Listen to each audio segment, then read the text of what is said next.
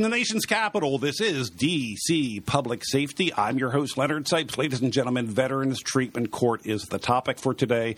We have three extraordinary guests before our microphones. Aaron Arnold is the Director of Treatment Court Programs at the Center for Court Innovation. Aaron oversees the Center's National Training and Technical Assistance for Drug Courts. Greg Crawford is a Correctional Program Specialist at the Community Services Division at the National Institute of Corrections.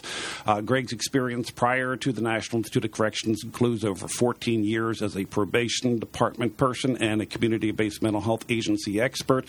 We have Ruby Kazenbash. She is did I get that right or did I screw that up? Kazelbash, good enough. Ruby is the Associate Deputy Director for Justice Systems Policy at the Bureau of Justice Assistance within the U.S. Department of Justice. She leads a team of policy staff and program and policy development aimed at improving state, local, and tribal justice systems. To all three of you, welcome to D.C. Public Safety. Thanks, Len. All right. Veterans Treatment Court, it is exploding. It is growing like wildfire throughout the United States. So Greg, give me an overview of what Veterans Treatment Court is. Well, basically what a Veterans Treatment Court is a hybrid integration of drug court and mental health court that serves military veterans and sometimes active duty personnel. The first Veterans Court was implemented in 2008 up in Buffalo, New York by Judge Robert Russell, and since then there's been over 300 implemented across this country. And that's an amazing amount of growth. Aaron, to my knowledge, I can't think of another criminal justice program that has grown as much or as fast as Veterans Treatment Courts. I'd have to agree with you. I mean, drug courts have been around longer, and there are more of them, but they didn't grow quite as fast as we're seeing Veterans Treatment Courts grow today. And, Ruby, the role of the Bureau of Justice Assistance within the U.S. Department of Justice. I mean, you are the Associate Deputy Director for Justice Systems Policy. Obviously, you're here to support BJA's involvement in Veterans Treatment Courts, correct? That's correct. BJA provides training, funding. In fact, we've stood up almost 200 veteran treatment court teams around this country, training soup to nuts, making sure that those team members understand what their roles and responsibilities are, that they come out of that training with a policy and procedures manual, and they're ready to go and open those doors to veterans. We also provide federal funding through the drug court program solicitation, and veteran treatment courts are eligible to come in for federal funding, federal grants to support the implementation of these courts around the country. I can't think of any other program where everybody's on board. Everybody's enthusiastic. Everybody wants this to occur. So the question is why? Why is it growing so fast? Why is everybody on board with this? Well, I would say because they work, Len. First of all, veterans are not typically criminals prior to their military service, and some veterans have experienced things and done things that most of us can't imagine, and they come home and sometimes they struggle. Sometimes they self-medicate with alcohol and drugs, and they unfortunately find themselves involved in the criminal justice system. And really what Veterans Treatment Courts do is they're an opportunity to intervene in the lives of veterans before things escalate for them in the system. And what they're doing is they're restoring veterans' lives. They're reducing recidivism. They're enhancing public safety and saving taxpayer dollars. So it's kind of checking all the boxes. Is there an issue with veterans and crime? Well, typically, like I said, veterans are not criminals prior to their service, and they're coming home and they're really struggling with post-traumatic stress disorder and traumatic brain injury, and it's taking them down a path. And I think that's why it's so critical for our system to intervene before they go down a deeper path. People so far have are seemingly bullish about Veterans Treatment Courts, and the question either goes out to Aaron or to Ruby. So most people seem to feel that they do better than the typical drug courts or the typical treatment courts, that veterans, given the chance, have an opportunity to rearrange their lives and straighten their lives out, but they need assistance. So first of all, am I right with the perception that Veterans Treatment Courts seem to have greater potential than other specialty treatment courts? There are obviously a proliferation of drug courts around the country. As Aaron said, that movement has been building and growing for the past 25 years. But since then, we've also seen other specialty or problem-solving courts address the special needs of individuals in our communities, including mental health courts and then, of course, veterans treatment courts. I think the issue is to find the diversion opportunity if you want to reduce incarceration and get people the help and the services that they need so they can lead productive lives, crime-free, to find the right intervention for them. And the project that we're talking about today, we hope, is going to lead us down that road. Do they see equal or better outcomes as drug courts that we know of? I think more research for sure needs to be done, but outcomes are looking good so far. Well, everybody seems to be very encouraged about that. Everybody seems to be very encouraged in terms of the outcomes thus far.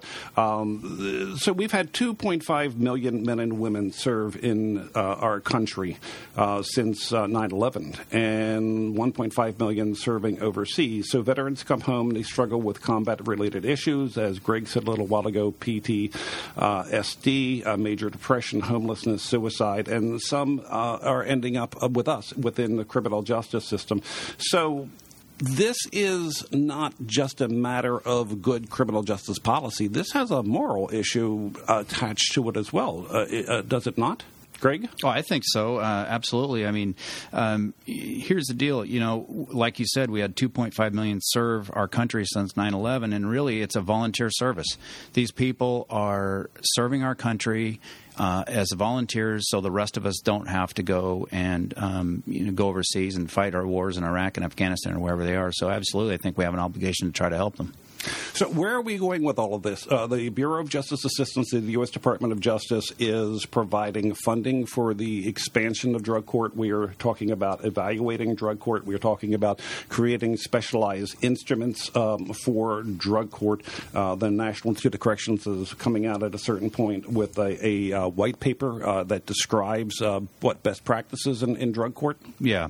But what we want to talk about here today is the white paper actually served as a platform for all of NIC's veteran-specific initiatives. We've also done a 3-hour live satellite broadcast on veterans treatment courts. And also with that, I contacted Ruby over at BJA about a potential collaboration to develop a risk needs assessment tool that factors in trauma for justice-involved veterans.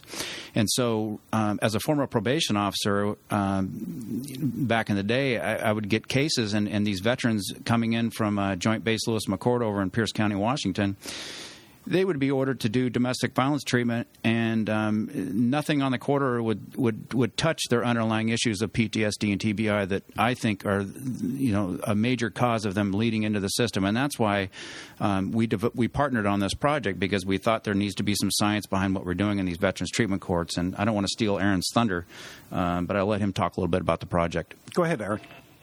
Thanks, Greg. Greg hit it on the head. We're trying to put some science behind what veterans treatment courts are doing.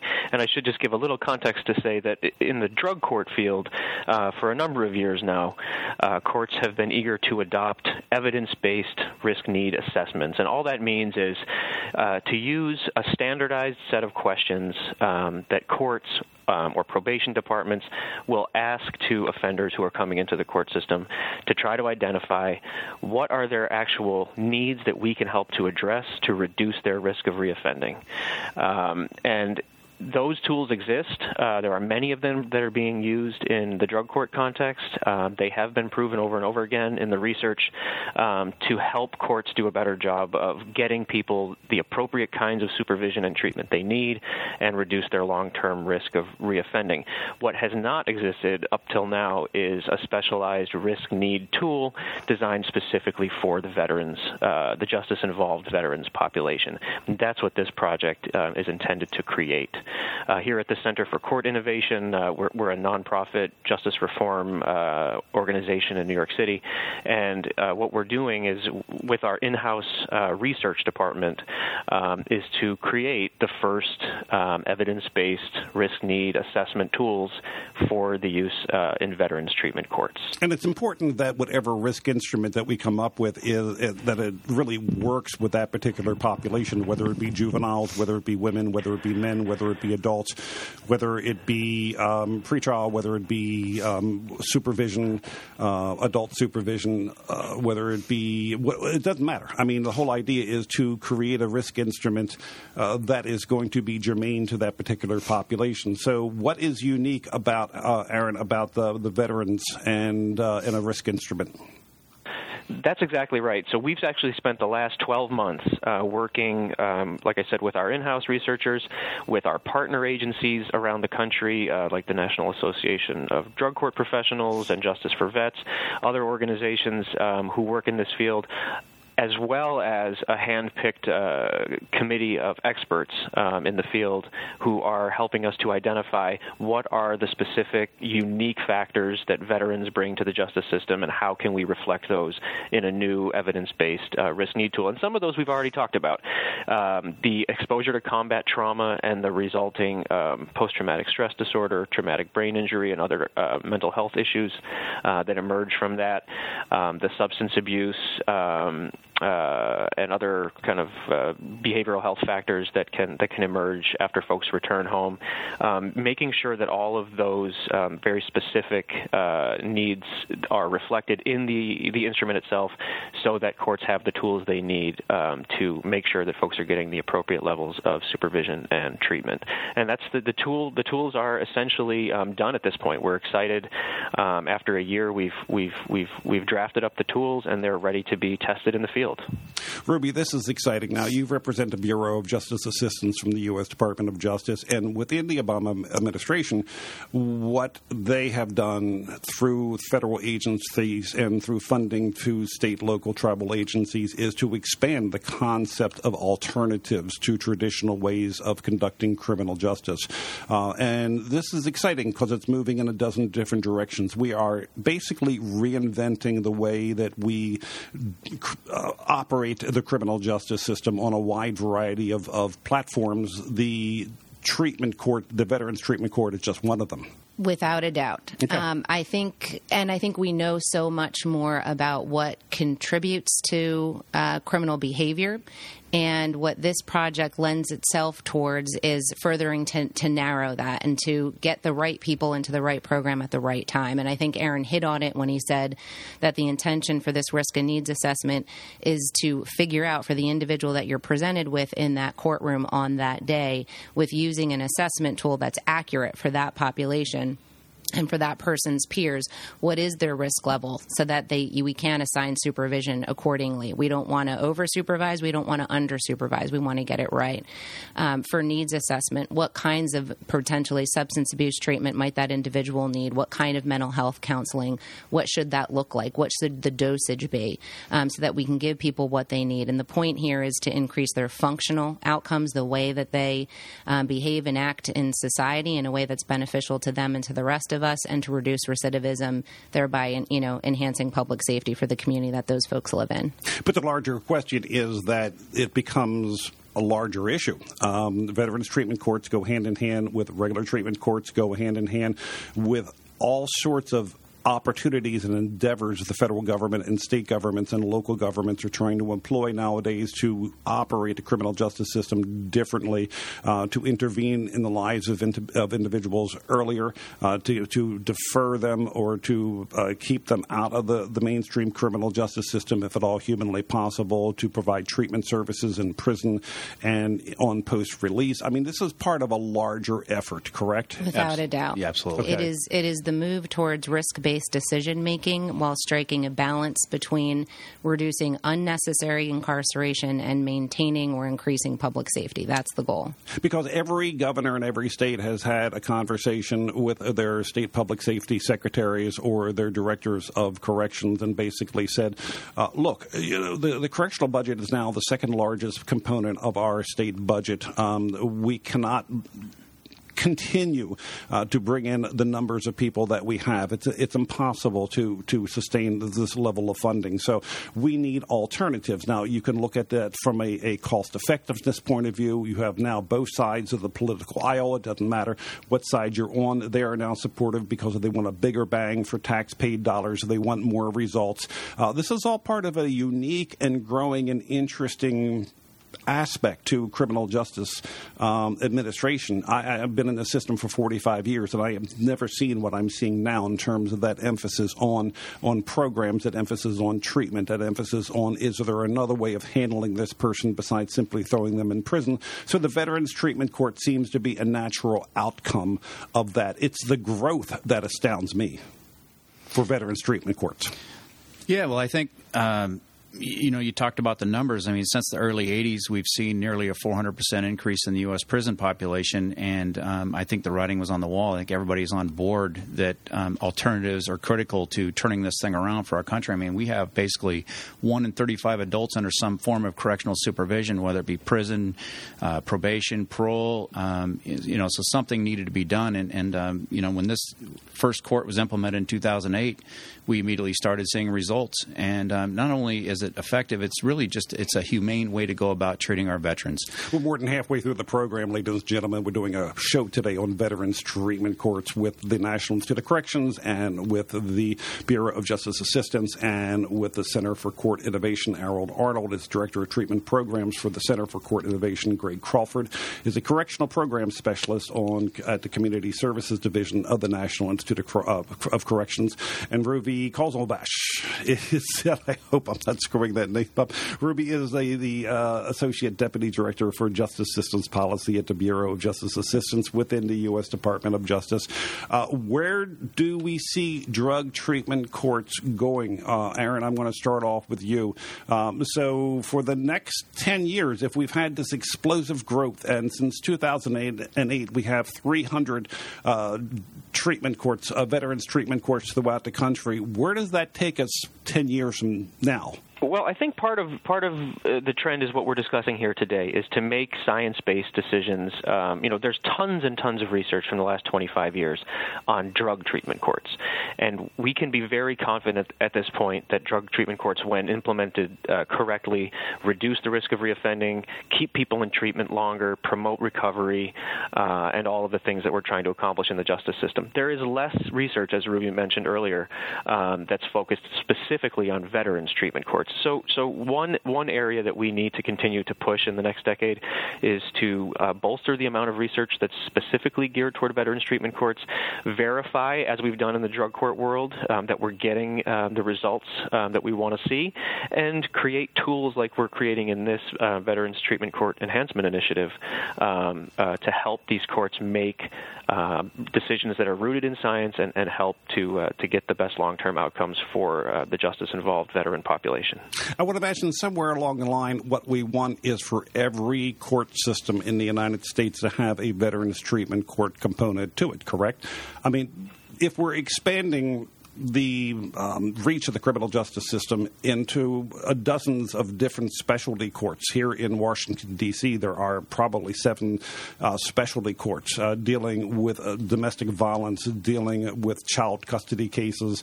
This is something that we see, I would imagine, expanding to every court system in the United States. I would imagine if there's any particular group of individuals that people feel some sense of allegiance towards, it would be our veterans.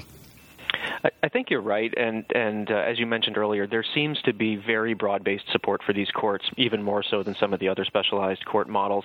And I think we've already established that part of the reason for that is a desire to help veterans who have volunteered, as Greg was saying earlier, and risk their own lives to protect all of us. And so there's definitely plenty of reason that we want to see these courts spread. And again, part of the reason for creating these specialized risk need tools and other tools to support these courts is so that we can facilitate their spread in all kinds of state and county and local jurisdictions that want to create them. Yeah, and Len, real quick, I just wanted to say that building off what Aaron just talked about, I want to, NIC's vision for this, and I'm hoping BJA and CCI's, I'm pretty confident to say that this is our vision to have this risk needs assessment tool and protocol be the standard for the field. We're trying to, as we talked about, develop the science, and we want to make this available to the field. And I think Ruby can talk about the funding opportunities that would support this tool. Ruby? Happy to. Every year, the Bureau of Justice Assistance releases a drug court program solicitation, and courts can come in for funding to implement brand new programs, to enhance existing programs, and that means ramping up your capacity and the types of services that are being provided, to ramp up the number, the percent of the arrestee population for whom this is a good option, has the option to go through a drug court or a veteran treatment court program. I also just wanted to mention that for the past couple of years, the Bureau of Justice Assistance has seen a new appropriation, a line item to the tune of $5 million that is aimed just for support for veteran treatment courts. So we're also seeing an increase in appropriations to be able to support these courts. And where are we going with this in terms of growth? So right now we're talking about $5 million from the Bureau of Justice Assistance. You agree with me that we would like to see this in every jurisdiction in the United States, an opportunity for every veteran to partake in these sort of programs? I think that is a noble goal. I think we've got 3,300 counties around the country. We've got pretty close to that in the number of drug courts. And I think you need to look at your population. If you have a sizable amount of veterans and it makes sense to develop a track where you can attach these resources, and we should talk about some of the things that make veteran treatment courts different than drug courts. Please. Greg started out by saying these are hybrid drug and mental health courts. I think that is one potential difference. There are a lot of resources and partnership that come from the Department of Veteran Affairs and access to benefits and supports and services through the VA that are attached to these courts in most jurisdictions. The idea of a mentor is new and does not, I think, is not a part of most drug courts around the country. And I think a theme or a trend, and Aaron or Greg could talk more about this, but the people that choose and self-select to work in veterans treatment courts oftentimes are veterans themselves, judges, prosecutors, defense attorneys, and others that support the services within that court. So there's a camaraderie. And there's a feeling as if we want to support our fellow veterans to heal, to recover, and to stay crime-free. I have a friend of mine who fought at the Battle of Iwo Jima during the Second World War. He's a veteran, and he's not being taken care of in terms of his medical needs. And I was assisting him in terms of trying to get him the attention that he was looking for, and I didn't have to search far. There are all the veterans groups that I contacted and said, look, we've got a World War II ex-Marine who fought at the Battle of Iwo Jima and survived, and he needs help. And boy, that help came rather quickly.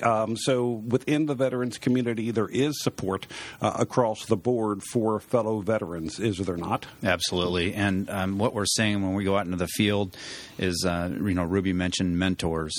There's not a shortage of mentors out there. Veterans volunteer to help other veterans, and they kind of live by the motto and leave no veteran behind. You go into the courtroom, and a veteran is immediately assigned a mentor, and the mentor will take them in the hallway, and they'll start talking to them. And they're not part of the Veterans Treatment Court team. They're there to be help them through the labyrinth of the criminal justice system. Right. A Veterans Treatment Court team will consist of a judge, a prosecutor, defense, probation, court coordinator, and critical of the success of these programs of the U.S. Department of Veterans Affairs and the community treatment providers. And basically, it's the court system, the VA, and the community treatment providers working together for a common goal. But the mentors are really, as Judge Russell called them in our live broadcast, the secret sauce. They're the ones that really make this thing work. They fill in the gaps. Get them a mattress, a bus ticket, kind of help them overcome the obstacles, have a cup of coffee, and just kind of talk them through. And that is very unique to these diversionary programs. That doesn't happen in other, as Ruby mentioned, other courts. No, we have our own mentors here at the Court Services and Offender Supervision Agency, but there's not enough of them. That's the thing that I find really interesting about veterans treatment courts, is that there always seems to be that league of veterans who are willing to help this individual in trouble. Yeah. When I've been out to several sites, I've been to a couple of national conferences, and without a doubt, everybody I've come across is not just collecting a paycheck. Well, I mean, but these are volunteers. Is what I'm talking about. I'm talking about both the people working in the courts and also the volunteers. Yeah. Volunteers are committed to helping other veterans. This is a mission. This Absolutely. is just not a criminal justice program. This is a mission. These are people who are wildly enthusiastic about veterans treatment courts. I mean, this is something that's growing rapidly, fastest growing program I've seen, and different people that I've talked to about this concept. You could have an individual veteran before the bench and find himself or herself with not just a mentor, but 2, 3, 4, 5 mentors. I mean, that's exciting. And that's why I'm predicting that Veterans Treatment Courts is going to continue to grow like wildfire and continue to show good results because of that treatment team, because of the volunteers who are willing to help that individual. Aaron? I agree with you. And, one of the things that we see at the Center for Court Innovation in the last 20 years is a little bit of fatigue sometimes with the fact that, as you mentioned earlier, the creation of all these specialized court parts. And, there are people who wonder, why do we need so many specialized court parts? And are we going to have a specialized court part for everything under the sun?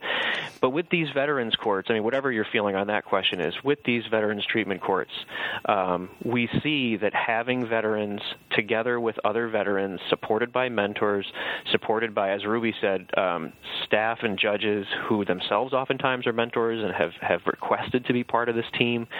It creates a special environment that gets better results, and at the end of the day, I think it's hard to argue against a system that gets better results and kind of treats people in a more thoughtful, humane manner, gets them the support that they need. Judges seem to have a magical place within the criminal justice system. We, within the adult correctional system, can intervene in the lives of individuals all day long, but nothing seems to get the attention of the individual before the bench as a judge does. So a very involved judge seems to be the secret sauce in some ways as to why specialty courts work. Anybody want to take a shot at that? And that bears out in the research. I think some of the strongest research effects are seen in judicial interaction with the participant in that court program. It is the way that they interact, the eye contact that they make, the amount of time that they spend with that individual, remembering personal details about the individual's life, celebrating successes or milestones that they've been able to reach is shown to be and borne out to be very impactful and definitely have better outcomes for those folks. And I would guess as well is that the reason why this is growing like wildfire is that judges themselves seem to have that magic ability to bring the entire criminal justice system together for change in ways that others within the executive branch cannot. So judges have a way of producing these specialty courts or veterans treatment courts. Maybe it's because of the judges themselves that this is growing as quickly as it is. That's exactly right. In fact, you said exactly what I was thinking. Is that you were asking earlier about where do we see the growth going. In many cases, it is the motivated judge at the local level who is a veteran or has family members who are veterans and has a special place in their heart for this kind of work. They're oftentimes the ones who are driving the creation of these programs and making them successful rather than having, like a statewide administrative decision-making process. These are oftentimes locally driven initiatives because people care about serving their veterans. Ruby, we've got about a minute left, so... I was just going to add, I think this is an area that we can learn from drug courts. Drug courts began with a leader judge in that community or judicial district that got a team together and used the power, the authority of the bench to be able to do that.